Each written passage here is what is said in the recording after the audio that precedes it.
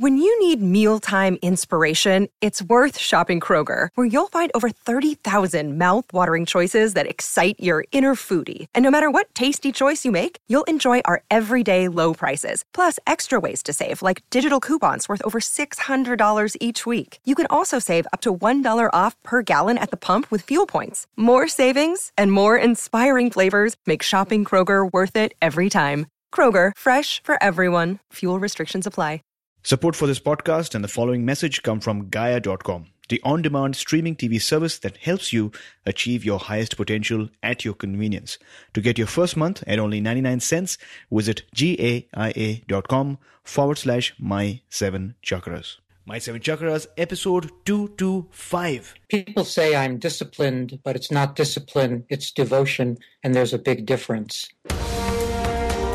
The 7 chakras, swirling vortices of energy, positioned throughout our body from the base of the spine to the crown of the head.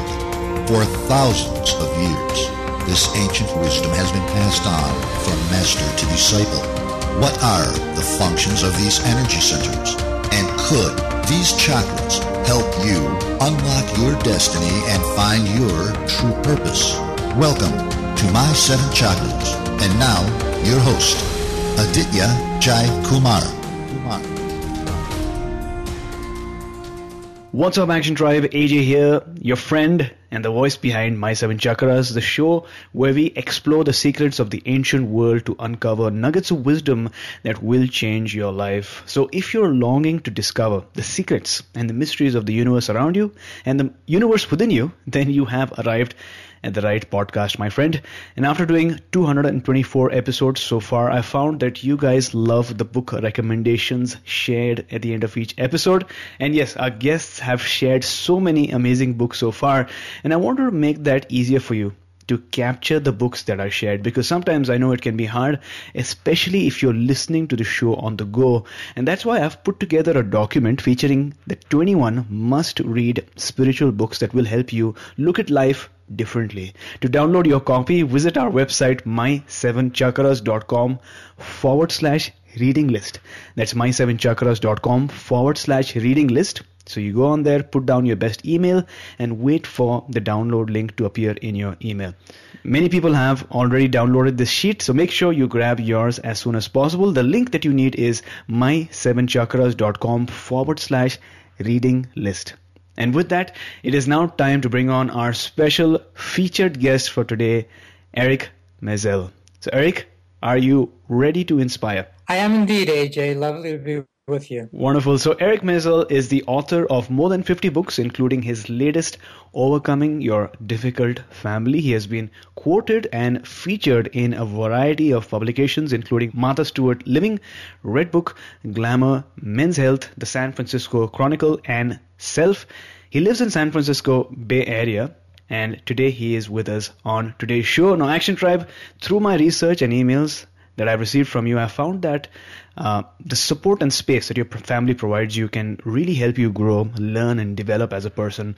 On the other hand, if you've grown up in a household that is maybe narrow-minded, slightly dysfunctional, or is negative overall, it can really hamper your growth, lead to stress, and ultimately health issues. And that's why I really felt that Eric today would be able to share some of what he's learned through his work and his study of family dynamics. And I'm sure that you will get some great ideas and actionable steps that you can implement in your life and transform. And that's why we're having this show. Eric, thank you so much for joining us. You bet. I'm glad to be here. Wonderful. And like we always do, let us begin with some inspiration. My question to you is, what is your favorite inspirational quote, and how do you apply that in your life? Well, I've collected many hundreds of quotes over the years because I've done whole quote books, so I have lots of quotes. But the one that's been on my mind recently is the quote from the late Pavarotti, the singer. And he said that people say I'm disciplined, but it's not discipline, it's devotion, and there's a big difference.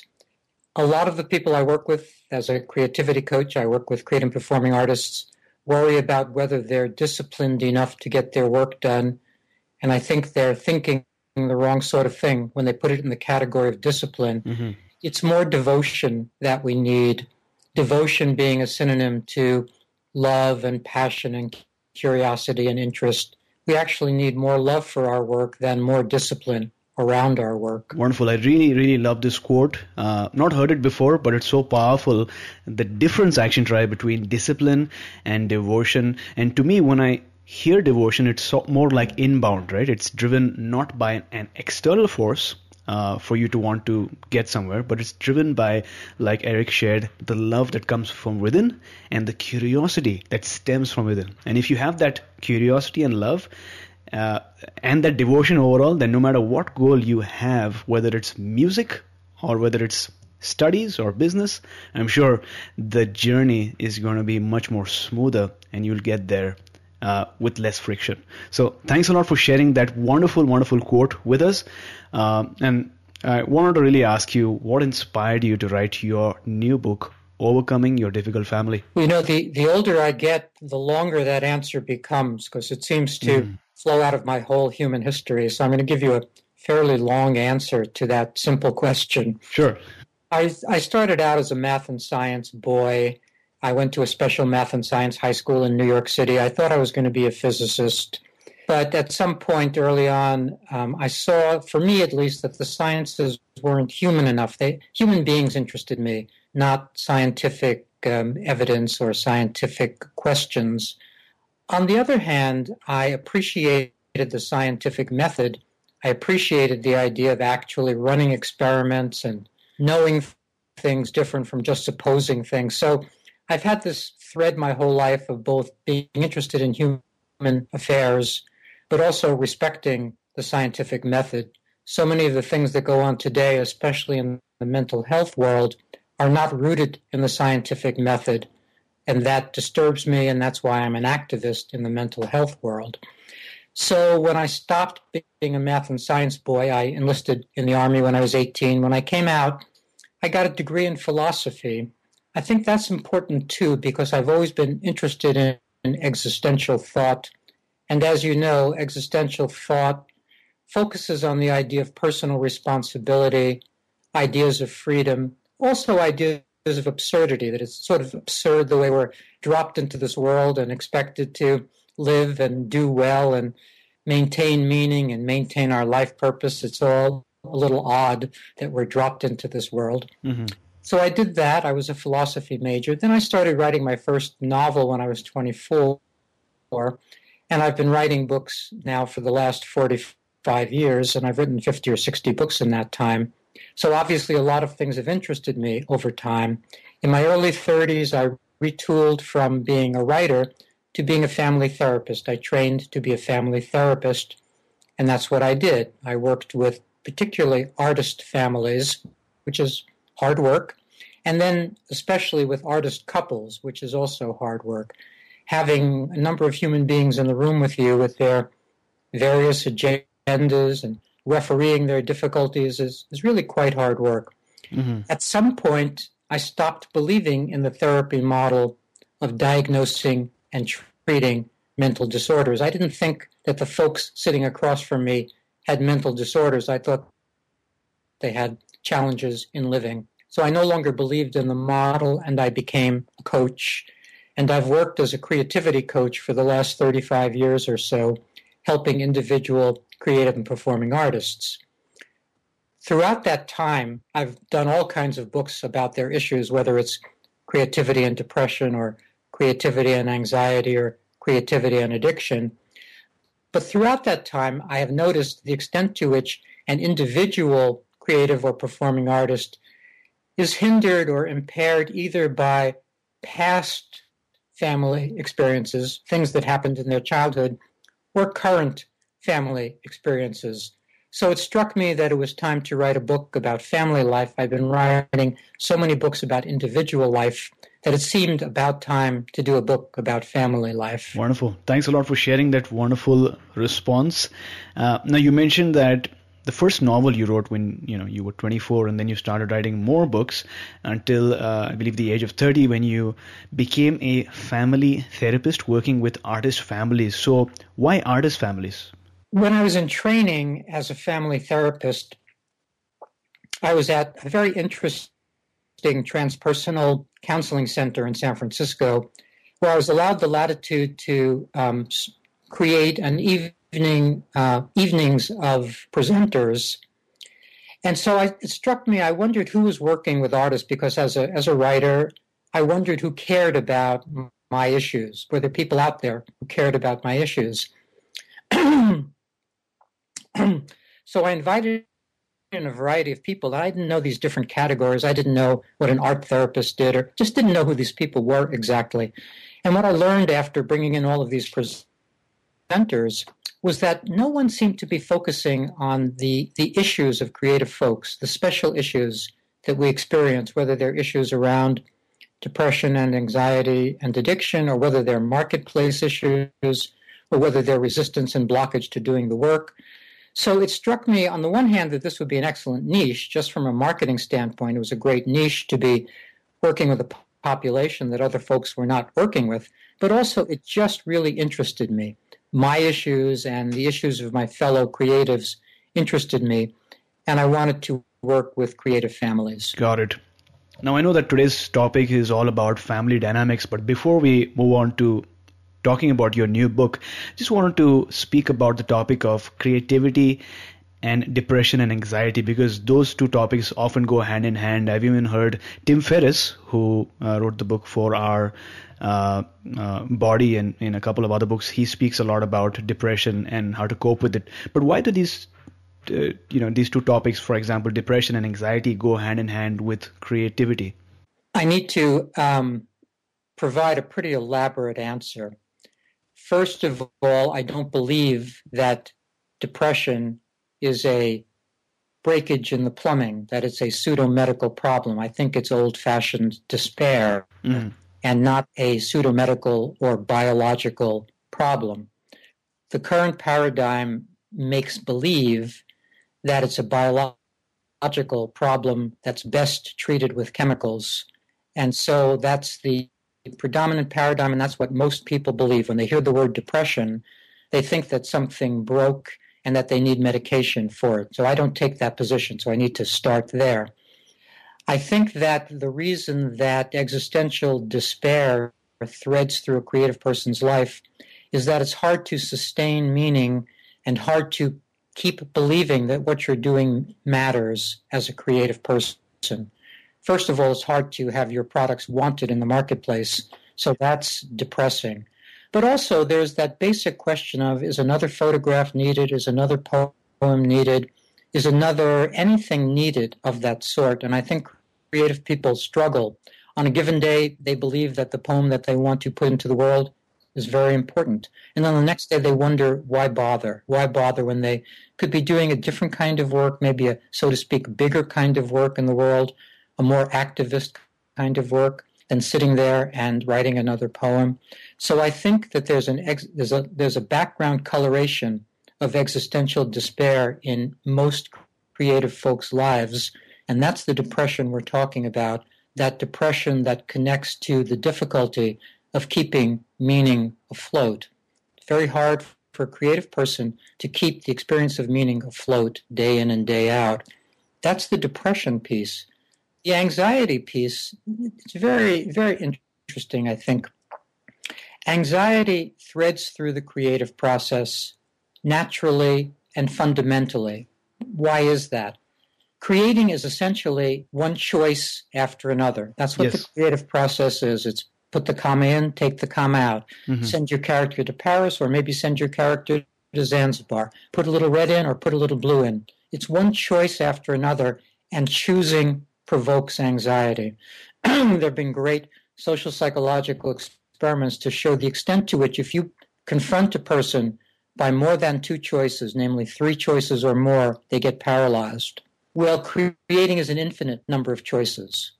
I think the creative folks don't understand the extent to which they refuse to do their work because the activity of choosing makes them anxious. I think that's the real root of everyday resistance. Oh my God, I have to make more choices today. I don't want to. Let me turn on the TV, or let me check C-SPAN or something. Let me check my email. So I think that's one of the many, many reasons why anxiety threads through the creative process. What this means is you have to embrace it. you can't hope. Anxiety is a feature of our early warning system against danger. And we don't want to get rid of that early warning system. It's not like we're trying to eliminate anxiety. Rather, we're trying to figure out individually how to manage it, how to best manage it. Because it's coming. It's coming because creating is choosing. It's coming because creating is going into the unknown. It's coming because creating is a certain kind of performing. And as you probably know, the number one anxiety, the number one phobia in the world is public speaking. Right. People are afraid to speak in their own voice.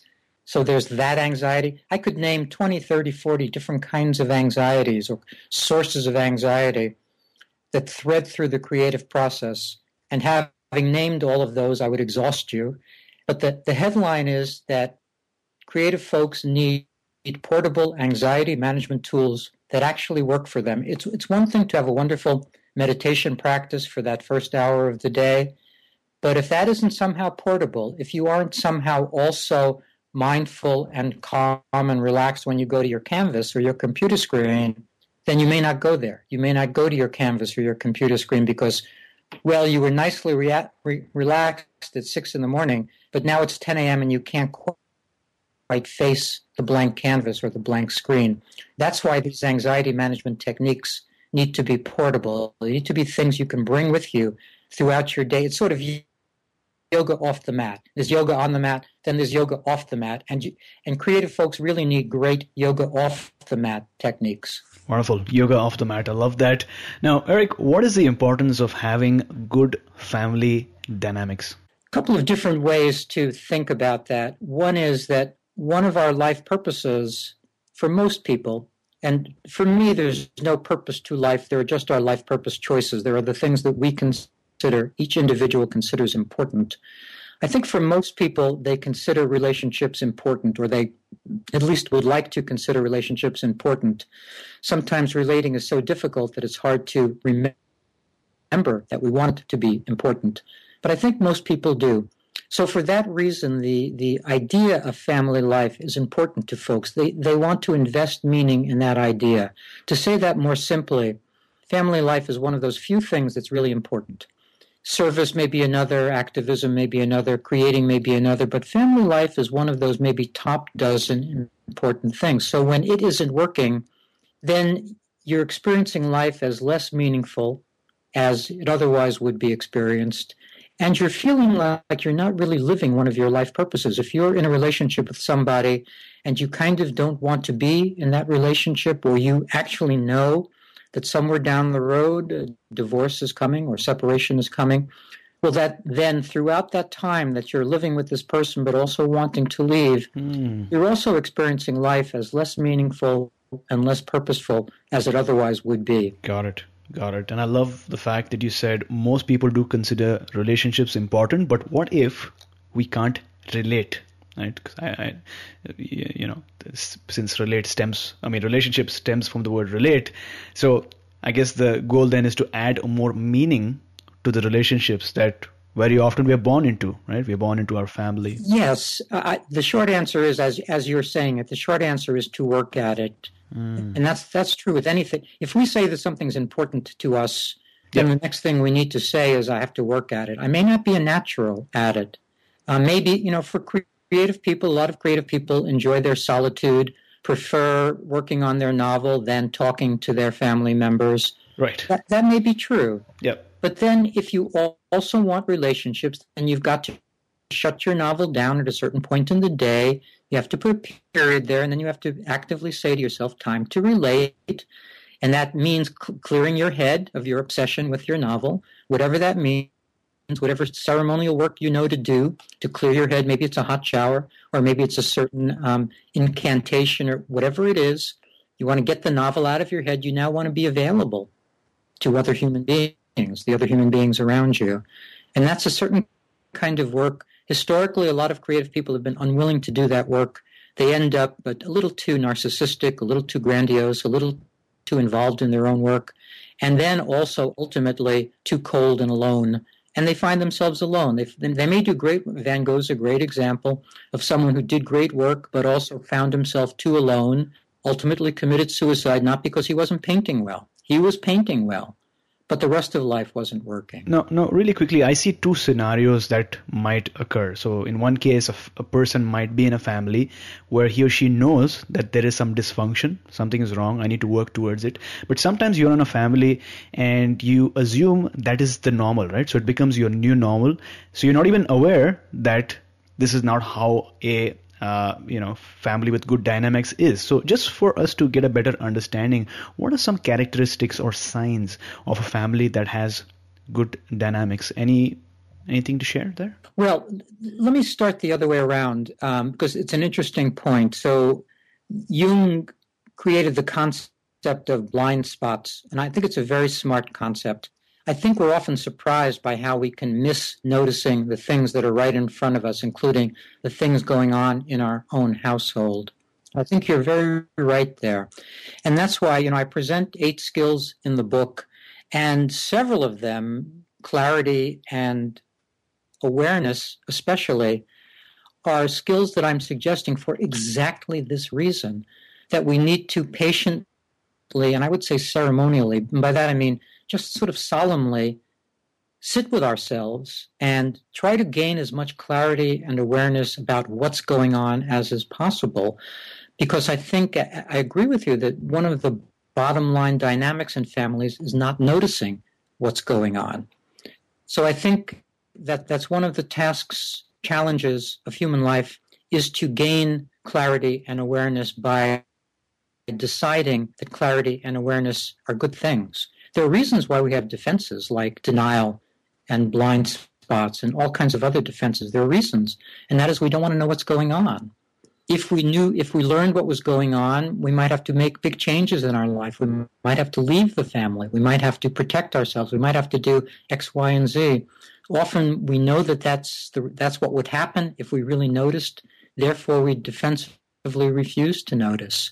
That's why another couple of the skills are courage and strength, because I think it takes courage to be less defensive than we usually are.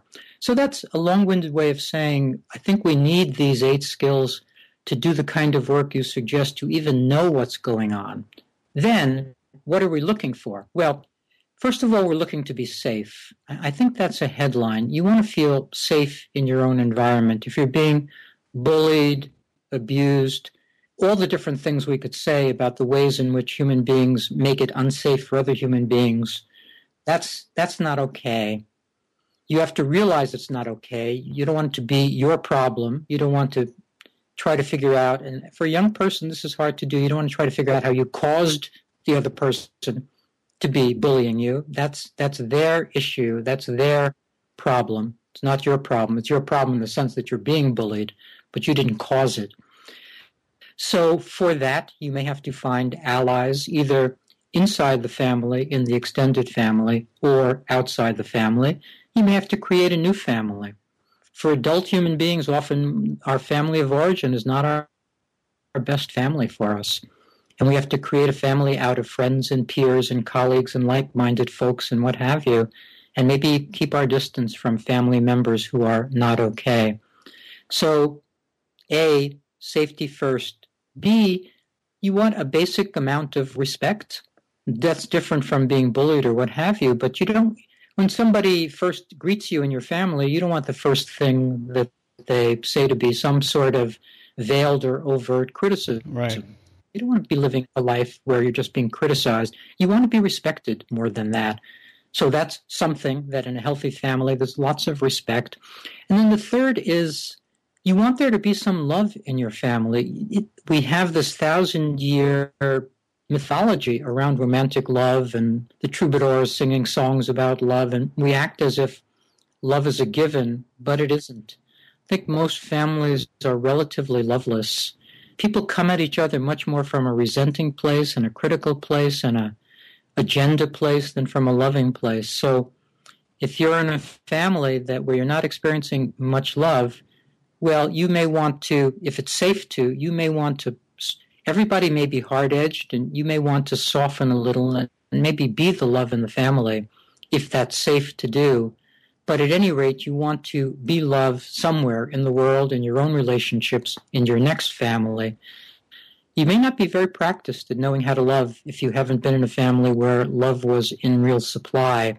And that may be one of your edges, one of your work for your whole life is learning how to be loved. Some really, really interesting points over here. Action Tribe, firstly, the first step is to really gain some clarity and awareness and be mindful of what's going on in your home, because the situation might have really reached a new normal. We assume everything is normal. So sit with yourself and try to gain clarity into what is really going on.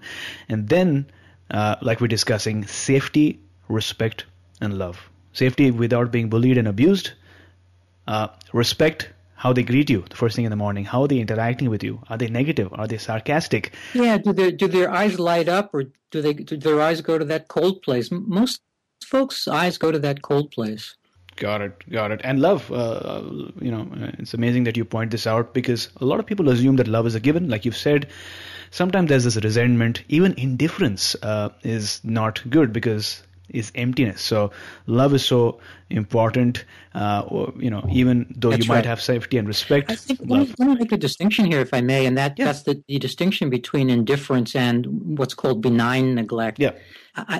I think it's wonderful for a child growing up if his parents are not too intrusive. That is, if there's enough benign neglect so that you can have your independent life and your independent feeling and your feelings and your independent thoughts. That's a great thing. That's different from indifference. You kind of want to know as a child that your parents are there. They're just not hovering around you. They're not sitting on your shoulders, but that they're there and that they're completely available and that they're on your side and that they do love you. So I think that there's an interesting distinction and dynamic difference between indifference and benign neglect. I think there are a lot of intrusive families that sort of look loving, but they're not really loving. They're more intrusive than loving. Got it. So just to get some clarity, are you saying indifference is something that parents should have or no? No, indifference is the bad thing. Exactly. Okay. And benign neglect is the good thing, in the sense of you don't as a parent or as a mate, you don't want to be indifferent to what's going on in the other person's life. You just don't want to be intrusive. You want to give them space, but you want to care. Yeah, absolutely. That's what I read somewhere online. The opposite of love is not hate, it's indifference, because that's really bad. So, Eric, what are some negative impacts of living with a difficult family? Now, like we discussed before, I think you mentioned that the negative impact might be immediate, or maybe the person might have a bad childhood and upbringing in a family, and that might manifest in his or her life as an artist. So what are some negative impacts we're looking at of not having the safety, respect, and love? Just all the things we know, all the things we've named over time: despair, anxiety, addictions, low self-esteem, shame, guilt. Just all the things that we've named for the last 100 years are typical results of growing up in a difficult or dysfunctional family. Absolutely. And as you speak about these challenges, what comes to my mind is, the fish bowl of goldfish. You have a goldfish at home, and to a child, that's the only environment the child knows. The child does not know the entire world, does not know how it is happening in different families. That's the family is the world to the child. And so if the water is negative, if the water is not empowering, if there's no love, it'll affect the goldfish in the end, and that reflects in the future as well. That's right. I think, though, that nowadays all children are seeing other families, other styles, whether it's on social media or television or out in the world. So I think that let me give you my model of personality, so I can connect this point up. I think we come into the world with what I call original personality. That is, each human being is already different at birth. Psychology pays no attention to this. It has no way to think about original personality. It sort of claims that everybody starts from the same place, which isn't true. If you've had kittens or puppies or kids, you know that every creature is already itself the second it's born, with its own idiosyncrasies. So there's original personality. Then there's what I call formed personality, and that's sort of the way we accrete over time, the way we become our repetitive, sort of cemented self. And then the third part I call available personality. And that's our remaining freedom, sort of the existential idea of freedom, our remaining freedom to be the person we want to be. I think even kids have available personality. That is, even as they're being formed in the crucible of their family, some percentage, you can almost think of it as a quantity, some quantity of freedom remains for them to take action on their own behalf. So I'm hoping that whoever is the reader of this book or listening to us has enough available personality left to make whatever changes he or she deems necessary. Got it. I love how you explained that. Original personality, formed personality, and available personality. So, Eric, what are some skills or tools that you talk about in the book that can help a person overcome this difficult situation? Well, I present lots of ceremonies and tactics and strategies throughout the book. There isn't one kind of headline strategy. Rather, there are things to try. For instance, let's say you grow up in one of these anxious families where everybody is a little bit on edge and anxious, and you notice, and maybe this is also, parenthetically, maybe this is a feature of everybody's original personality in that family. Maybe every family member was born a little anxious, you included. No one knows if this is true or not. But what this means is anxiety is going to be an issue for you by virtue of the way your family makes you anxious and by virtue of your own anxiety. Therefore, you really need some calming tactics. I've presented all kinds of anxiety management tactics in different books. In this one, the one that I like, a very simple one, I think it's very powerful. And that's the ceremony of getting a snow globe and shaking it up. And then as the snow settles, experiencing yourself as settling. That is, using the visual representation of the snow settling in that snow globe as a kind of way of allowing yourself to settle. Again, a simple thing, not a gigantic idea, but I don't scorn tactics of that sort. I think we have to actually, in our daily life, not just know about things to try, but actually do them. That's why I'm big on the idea of practice, especially for creative people. I think every creative person needs a morning creativity practice, or else he or she probably won't get her work done. Mm-hmm. So I believe in the idea of practice, of doing things on a daily basis. I believe in the idea of a morning life purpose check-in, just like a minute, where you kind of go over your life purpose choices, where you kind of remind yourself about what's important to you, right. And then you figure out how you're going to get some of those things onto your daily to-do list. Because even if we know what our life purposes are, often we don't get to live them. Often we're just running errands and dealing with our daily responsibilities. So true. So this is all by way of saying what I'm presenting in the book are things to try, things like daily practices, things like certain kinds of tactics and ceremonies and strategies. These are the things I think we need to do in order to deal with the challenges we face. Wonderful. I love the ceremony that you recommended to us. In fact, a couple of weeks back, I attended a workshop where they were teaching heart imagery.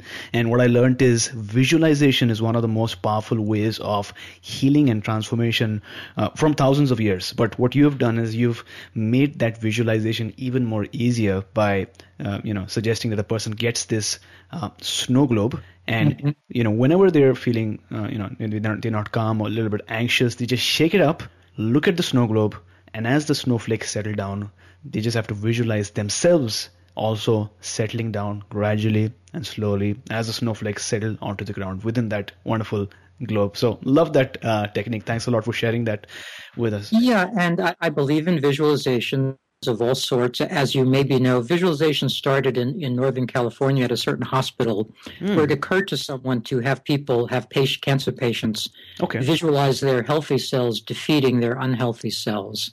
So that, of course, visualization is thousands of years old, but our current versions of it come from that Northern California moment. And I've studied visualizing, and I'm actually working on a book with 40 interesting visualizations that flow from the metaphor of our mind as a certain kind of room that we get to decorate. And I think it's really pretty interesting. But at any rate, this is a long-winded addition to your response, and that is, I think it's very important to carve out some time, sit calmly, and engage these kinds of visualizations, because I think cognitive work alone, that is changing our talk, which is very important. Changing our talk is not quite enough. We need some additional methods to make the changes we need to make. And one of those additional methods is visualizing. Got it. Now, in your book, you also talk about some of the common types of dysfunctional families that you've seen over the years, right? So could you give us a better idea of some of the different types of dysfunctional families that you've seen in your work?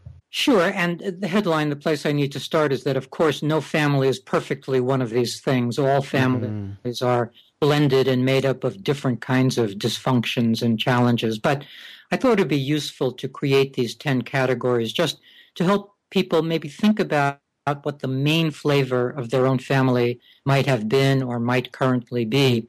So the first family are sad and anxious families. I think this may be one of the predominant families, because if you look at the epidemic of what's called clinical depression and the epidemic of what's called generalized anxiety disorder, if you take those two things together, that must mean that there are lots of households with folks who are suffering from despair and anxiety. So that's one family type. The second we sort of alluded to a little while ago in an interesting way, and those are loveless and distant families. Those are families where there just is not an abundance of love. People keep their distance. Often when one person enters the room, the other person leaves the room. There's lots of, so to speak, privacy, but it's not the good privacy of people caring about each other but allowing them to be independent, but the bad privacy of, as you said, indifference. The third category is the category of warring and divided families. Lots of families are divided. Certainly lots of blended families are divided along the fault lines of who the real parents are, who the new parents are, all of that. But many families are divided. And I've been realizing in doing many of these interviews for this book, how many of the hosts have been interested in sibling divisions? How many of the hosts in their own lives are at war with one or another of their siblings, and maybe really at the outs with that sibling, that there's been a full rupture between them.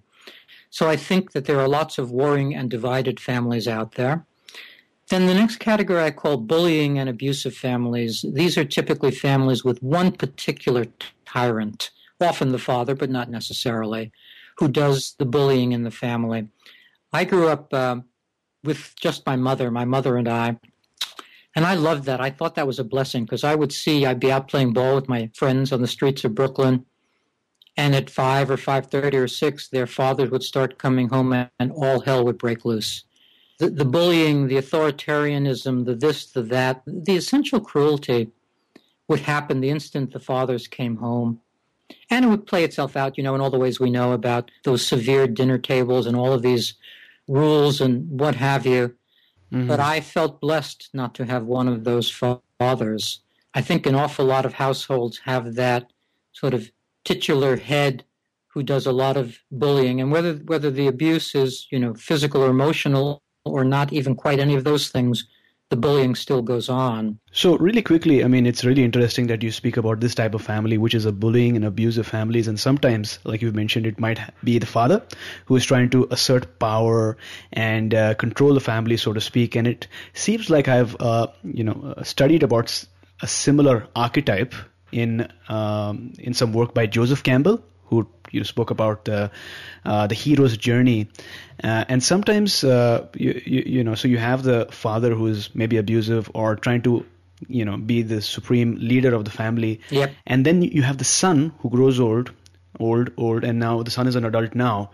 And so there's this moment of not being able to relinquish some of that power, and that causes friction. Have you seen that in families where, the father is old now? Not just friction, but ruptures. Right. It's interesting to me how often family members stop talking to each other for years on end over these issues. And I was going to say that that's the extreme case, but it's really not so extreme. It's quite common. What more normally happens is that folks get together for Thanksgiving and Christmas or whatever and barely manage to make it through that time and can't wait to get away. That's what more usually happens. But very often the ruptures are more complete than that.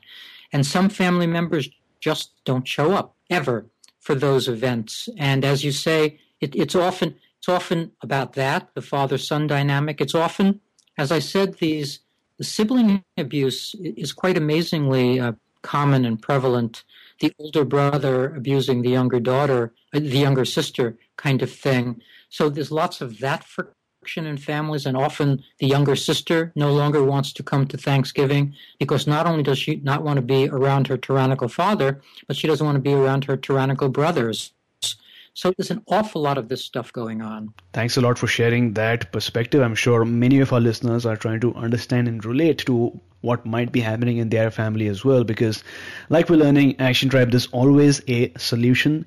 This is not forever, and there are things that you can do in order to transform that relationship or whatever it is. Or maybe if nothing is possible, then finding a new family, there is something that you can do. Now, Eric, diving a bit deeper, many of our listeners are maybe born into families that are extremely religious and at times close-minded. So when this person listens to a show like ours and learns about energy healing or meditation or yoga, they experience a lot of friction at home because of lack of support from the family, and at times a lot of fear that is driven. So what advice do you have for such a person who wants to develop themselves and be open to new ideas, but at the same time experience a lot of restriction and conflict from family members because of their newfound quest? Be courageous is the headline. It's going to take courage to make that break. It often takes, I've done some studying on this, it often takes 5 to 6 years to make this kind of change where you actually stand up for your new belief system. So it would be lovely if that could be done sooner rather than later. If you kind of know that you've seen through your family's belief system, that's not your belief system, but you're still paying lip service to it for all the reasons we could name, you may want to stand up for your belief system sooner rather than later. There are going to be consequences of that. One of the major consequences that I've seen for believers who leave their belief system is the actual loss of their home church, that was a friendly place for them, that was family, their home church. Mm-hmm. And so now they're bereft. If you go all the way from being a religious believer to being an atheist, well, there are no atheist churches. So you're really stuck with a kind of existential aloneness that you're going to have to deal with. You can go meet with 3 other atheists, but it's not going to feel like the way your home church felt. So that's a big loss. That's something I've discovered that's something that believers really have to grieve, is the loss of their home church. Once they decide that they no longer believe and that they can't go through those motions because those motions are no longer authentic to them, then they're going to have to grieve the loss of their home church. But I'm guessing the goal over here is not to repress these emotions, right? Because pent-up emotions can ultimately lead to some sort of stress, anxiety, or even health issues. So the goal is to not wait for that many years, and if possible, release those emotions, express your feelings and thoughts. That is the goal. There's no easy answer here. The answer must not be. Let's switch the issue slightly. Let's say that you're gay, you know it, and you're in a gay unfriendly household. Mm-hmm. You can't repress that to the end of time and be healthy. It will not work. We know that will not work. Whether you tell your family or not is a separate question, but how you live your life, you need to live your life as a gay person. Mm-hmm. Whatever that means for family life, that's the way you need to live your life in order to live authentically and an emotionally healthy life. No one in their right mind is going to say that's easy. It's just the better way than living the repressed way. The repressed way leads to more suicidality, more physical elements, as you mentioned, more darkness, more self-loathing, more disappointment, more of everything negative. So even though stepping out and being independent and free and brave is not easy, that's what's necessary. Mm-hmm. Now, let's move on to another member of the family. What advice do you have for mothers who are struggling with their ever-changing and unpredictable relationship with their kids, especially if the kid has just become a teenager, which I'm sure is a difficult period to manage in the household? So what advice do you have for such mothers or parents? It's a huge question. I'm the editor for Parent Resources at a huge website called madinamerica.com. Mm-hmm. So I'm very familiar with the question. One of the pressures nowadays is a pressure that my parents didn't experience, your parents didn't experience, and that's the pressure to have their child receive a mental disorder diagnosis, whether it's ADHD or ODD, oppositional defiant disorder, or childhood depression, or some childhood anxiety disorder, something. There's tremendous pressure on parents when their child either acts out in some ways or shows some distress in some ways. There's pressure from the media, but especially from school and especially from peers, for the child to be sent to a certain kind of specialist, a psychiatrist, and receive a diagnosis and be put on chemicals. These are not medications because there's no actual illness, but these are chemicals with powerful effects. So headline number one is, if you're a parent with a child who's in trouble, try to step back from that and not leap to the diagnosis and treatment place, but rather, I hope that you can visit a site like Mad in America and look at our various resources that come from the different perspective. Our perspective has three names. It's called either critical psychology, critical psychiatry, or anti-psychiatry. The movement has three different names. But that would be step one, would be to not rush to the diagnosis and chemical place. Step two would be to see if you can cooperate or collaborate with your child. Typically, parenting is a top-down thing. We make demands, we set rules and limits, we try to provide, either call them punishments or consequences, but typically it's a top-down maneuver. And very rarely does a parent sit with a child and ask the question, what might work best here? What might help? Or even, what's going on here? Very rarely will a parent sit down with a child of any age, whether the child is 7 or 14, what's going on here? With a period, I mean, it's a question mark, but what I mean by a period is not rushing on to trying to solve something or put words in your child's mouth, but leaving a lot of spaciousness there for your child to actually think, for your child to feel safe to think about the question, safe that whatever answer he or she gives isn't going to be immediately problem solved or discounted. So to repeat that headline, ask your child what's going on, give your child the space to really respond, and then ask the question, what might help? Often we don't, as a parent, we don't want to ask that question because we know what might help is maybe my child's going to say, well, you and dad need a divorce. You're always yelling. So often we don't ask the question, what might help, because we're afraid of the answer. But if we're a responsible, honorable parent, we want to ask the question, what might help? Love that response. I'm getting two main ideas. Firstly is to not immediately be in a rush and listen to the different forces that are coming from multiple directions and telling the parents to send their kids to specialists who then give them chemicals that often do more damage than good. So, take some time, take multiple opinions. And the next thing is to really move away from the top-down approach that has been used historically to a more collaborative, team-based lateral approach where you give your child a space, some ownership, so that the child is able to think, comprehend, and then come up with solutions themselves, which will lead to a better response in so many cases, as you're sharing. So thanks a lot for those tips.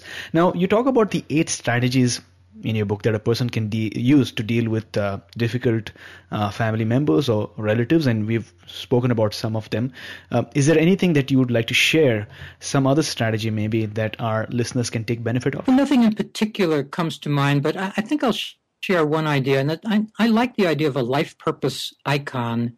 That is an image that an individual creates for herself that represents sort of how she wants to be in life. Religions have always used those icons, whether it's the Christian cross or the Jewish Star of David, and those icons are powerful for people who believe in those things. But individuals typically don't think to create their own kind of symbol of strength like that. So that's just what comes up for me as a last idea, is that one of the things that can help, since some of the skills I'm presenting are skills like presence and courage and strength and smarts, well, those are all great, and you would want to learn them, but sometimes it's nice to have a simple thing to turn to, and the simple thing to turn to might be your own symbol of strength that maybe you fabricate into a piece of jewelry and wear, something that you can hold close and that reminds you of the way you want to be in life. So could this icon, only be a totem or a symbol or an object, or could it be like a leader icon, like a very successful singer, or maybe a successful boxer like Muhammad Ali? Are you referring to that sort of icon as well, or is it mainly a symbol? It can be whatever works for the person. I've had, when people think about what their life purpose icon might be, everything under the sun has come up. I'll give you a quick example. Yeah. I was doing an interview on television, and the interviewer couldn't make it, so the weather person did the interview instead of the, so to speak, real interviewer. And we were talking about this idea about life purpose icons, and this was a weather person. Yeah. And instantly she said lightning bolt. That just came up to her as the life purpose image that would work for her to hold her life in one encapsulated image. So it could be anything under the sun, including the things you named. Wonderful. So Action Tribe, just in case you're wondering what my icon is, something that comes to my mind right now is the mic, because I'm the host. And so this represents multiple things. Firstly, it represents my ability to express my voice, yes, without any hesitation or friction. But the other thing is also to express myself metaphorically of who I am, my identity, and my identity that is expressing itself in so many different ways as I am exposed to different ideas from amazing guests like yourself, and how I'm able to transcend my physical limitations. Exactly. So, isn't that interesting? As I say, I find that people come up with their image, or their image comes up for them like almost instantly. I find that very interesting, that all of us are so close to knowing something, and yet because we don't take the time, or we're not helped to do this work, then we don't end up with the results we could have if only we were a little helped to do this work. Now, I love that we're speaking about the concept of life purpose here, and I know that you've written an entire book on that. I believe it's the Life Purpose Bootcamp, which I look forward to reading, and which is a whole different episode by itself. But for those listening right now, is there any relationship between healthy family dynamics and being able to find your life's purpose? Well, that's a big question for a last question. I think that family dynamics help prevent us from knowing our life purposes, because we have to first get over the life purposes that have been spoon-fed to us as the things that are supposed to be important to us. Mm-hmm. So I think family life, on the face of it, probably harms our ability to figure out our life purposes to begin with.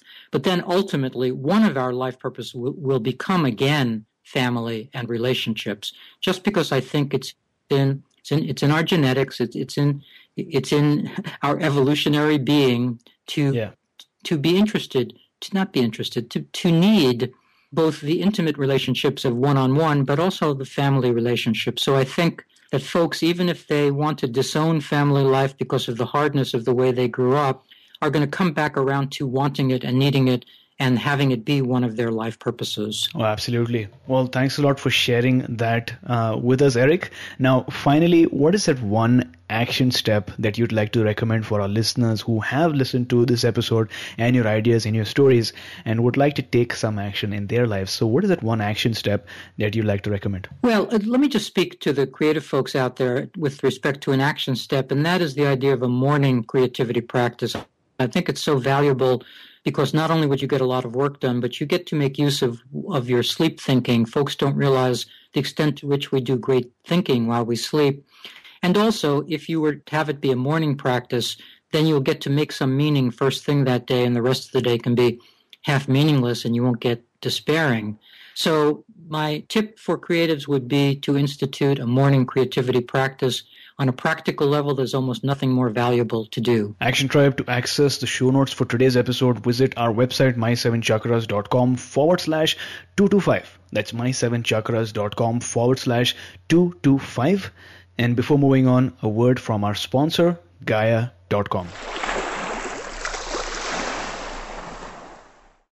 Explore the vast traditions of yoga with the Gaia original series Yogic Paths. Filmed across India, the 13-episode series captures the beauty of mystical Indian landscapes and never-before-seen ashrams while taking the viewer on a journey through the many traditions of yoga. While the practice of physical postures called asanas is most well known in the West, understanding the full scope of this rich and varied tradition gives meaning and power to the yoga that we know today. Action Tribe, since you're listening to this show, it's clear that you are interested in topics such as chakras, yoga, and self-realization, and you know exactly where to go for audio content and interviews. And I sure hope you feel this way about our show, My 7 Chakras. But where do you go if you want a streaming TV video service with the same values and similar content? The answer is Gaia.com. To start watching this show, The Yogic Paths, as well as get your first month at Gaia for just 99 cents, visit Gaia.com/My 7 Chakras. That's GAIA.com/My SEVENCHAKRAS. The key to success is for you to make a habit throughout your life of doing the things that you fear. This is an amazing quote by Vincent van Gogh, which we heard about earlier during this episode. Action Tribe, by doing the things that you always do, you will get the results you always have. Take a few seconds to imagine all those experiences, all those activities that you've been doing for years now. Things that are so routine that you don't even think about it. You just do it. These activities are within your comfort zone and your body has internalized them. So let's take, for example, driving. Most drivers don't really focus on the driving while going to work or coming back from work because they're used to it. It happens automatically at times. But for a moment, think about your first day of driving. I'm sure you weren't that confident and a bit scared. And you kept looking at the steering wheel and maybe at the accelerator to make sure you were doing all right. But you did it anyway, because of which you are now really good at driving. So just like driving, there are so many skills and experiences in your life that are waiting to be experienced and learned, just like the experience and skill of developing a functional, loving family that is in front of you. Make a list and make sure you do those things that you fear, because that is the only way of learning and growing. So Eric, could you talk to us about a phase in your life when you had to go through a major life challenge, and also how did you overcome it? The one that comes up for me is I started college early at the age of 16, and I was too young. And as I mentioned earlier, I thought I was a math and science boy, but when I entered college, physics and calculus and those things really didn't interest me. And I also was discovering girls at that time, and I also liked to play a lot of ping pong and what have you. In other words, I was not college material. And this was during the Vietnam War. And so I flunked out at the age of 17. And I knew that Vietnam was coming next. So this was one of those moments, one of those crossroad moments. I've actually studied this moment in the lives of painters when a war breaks out, the different reactions by painters, the different choices they make. Some enlist, some flee to the countryside. At any rate, for me, I had to figure out what to do. I find it very interesting, and I always think about this in retrospect, but I was growing up in Brooklyn, and I took the subway to Manhattan, to Times Square in the old days. Now it's a ticket office, but in the old days, right in the middle of Times Square was a recruiting office. And I walked into the recruiting office, and I enlisted in the Army. But because of my math and science background, I had the following realization that I couldn't be in two places at the same time. So I enlisted to go to Korea, believing that I couldn't be in Korea and in Vietnam at the same moment. And ultimately, this worked out. For a boy, this is a little odd to say because of all of the darkness of war, but for a boy of 18, those toys, those weapons are very exciting and interesting. And so for me, it was actually an excellent experience. This is all by way of saying I'm not sure what places a struggling 17 or 18 or 19-year-old has to go nowadays. In my time, one may be enlisted. I don't know what one does today, but what's coming up for me at this moment is that we don't have these transitional ceremonies or spaces or opportunities for kids who maybe really don't need college next, but need some life experience next, where are they to go? And as you look back at your childhood and at your life, what is that one major life lesson that you'd like to share with our listeners? Maybe in just one sentence. If it's just in one sentence, it's that despite all of the difficulties of family life, there's also nothing more beautiful or meaningful than family life when it works. So despite the fact that I'm writing about family difficulties, I want to put a big thumbs up for family life. Well, thanks a lot for sharing. Action Tribe, there you go. Despite the challenges or the issues that you might be having with your family, it's worth the work. It's worth you taking action towards improving or enhancing the quality of your family life, because you are born into that family. And once you have a thriving family, that can actually help you towards transcending, evolving, or finding your life purpose. Thanks for sharing that, Eric.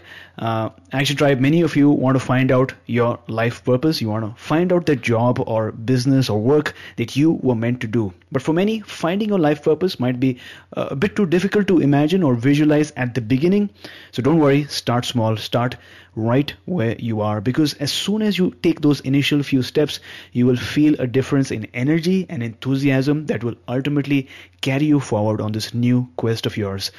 Practice gratitude for the small things in life. And like we listened to today, the meditation of the snowball technique, you can use that as well in order to just focus on the small things in life that make you happy. Maybe think about a cup of tea, maybe a nice breakfast you had, maybe a hug from a friend, or even getting to spend some time doing your favorite stuff like painting or sketching, or even reading a book.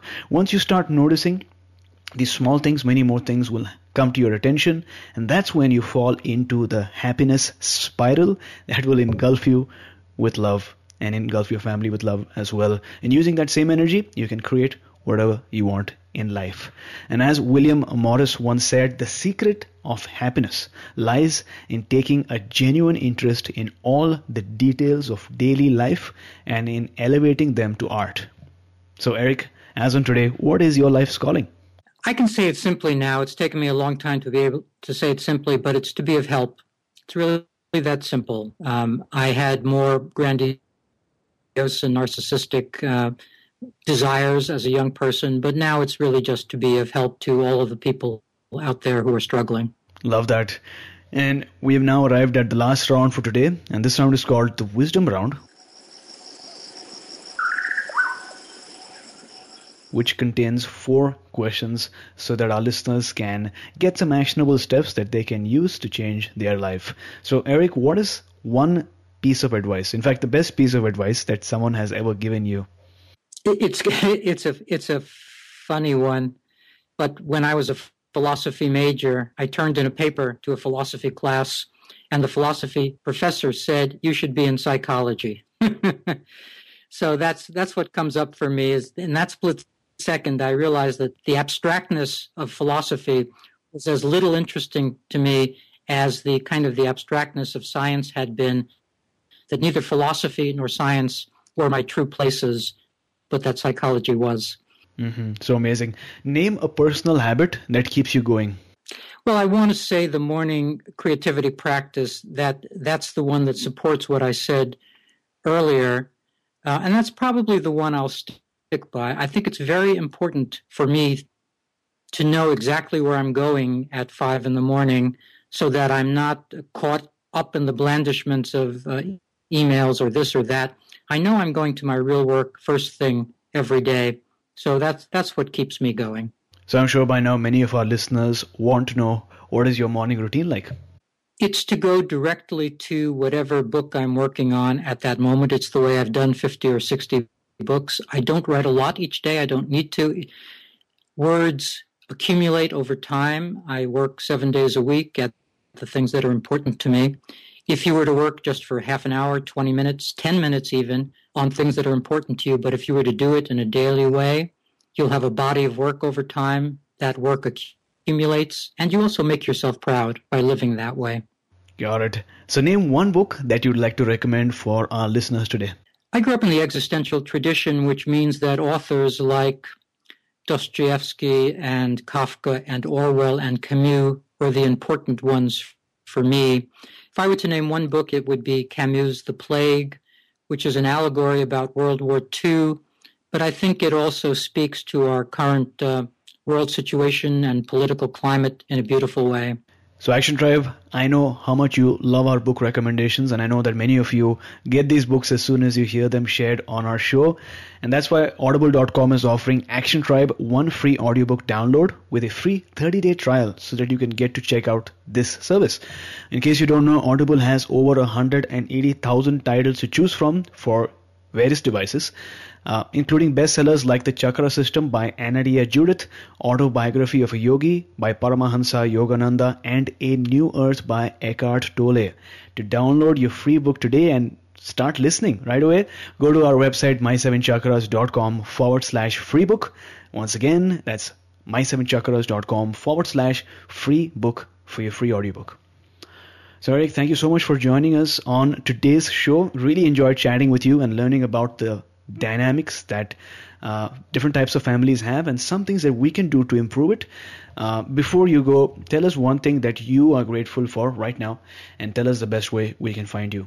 The grateful is easy. We have new twin 10-month-old granddaughters that I babysit 4 days a week, and they are the most fun in the world, so I'm grateful for that. And reaching me, the best way is to come to my main site, which is ericmaisel.com, ericmaisel.com, or you can write me directly at ericmaisel@hotmail.com. Wonderful. We'll definitely have these links up in the show note. Eric, thank you so much for coming on our show, talking to us about family dynamics. I'm sure many of our listeners are going to get your book as well. We'll have the link in the show notes, and also taking us one step closer to a human revolution. Thank you so much for having me. You are listening to My Seven Chakras. Go to mysevenchakras.com. Download your free gift, get inspired, and take action. Transform your life today.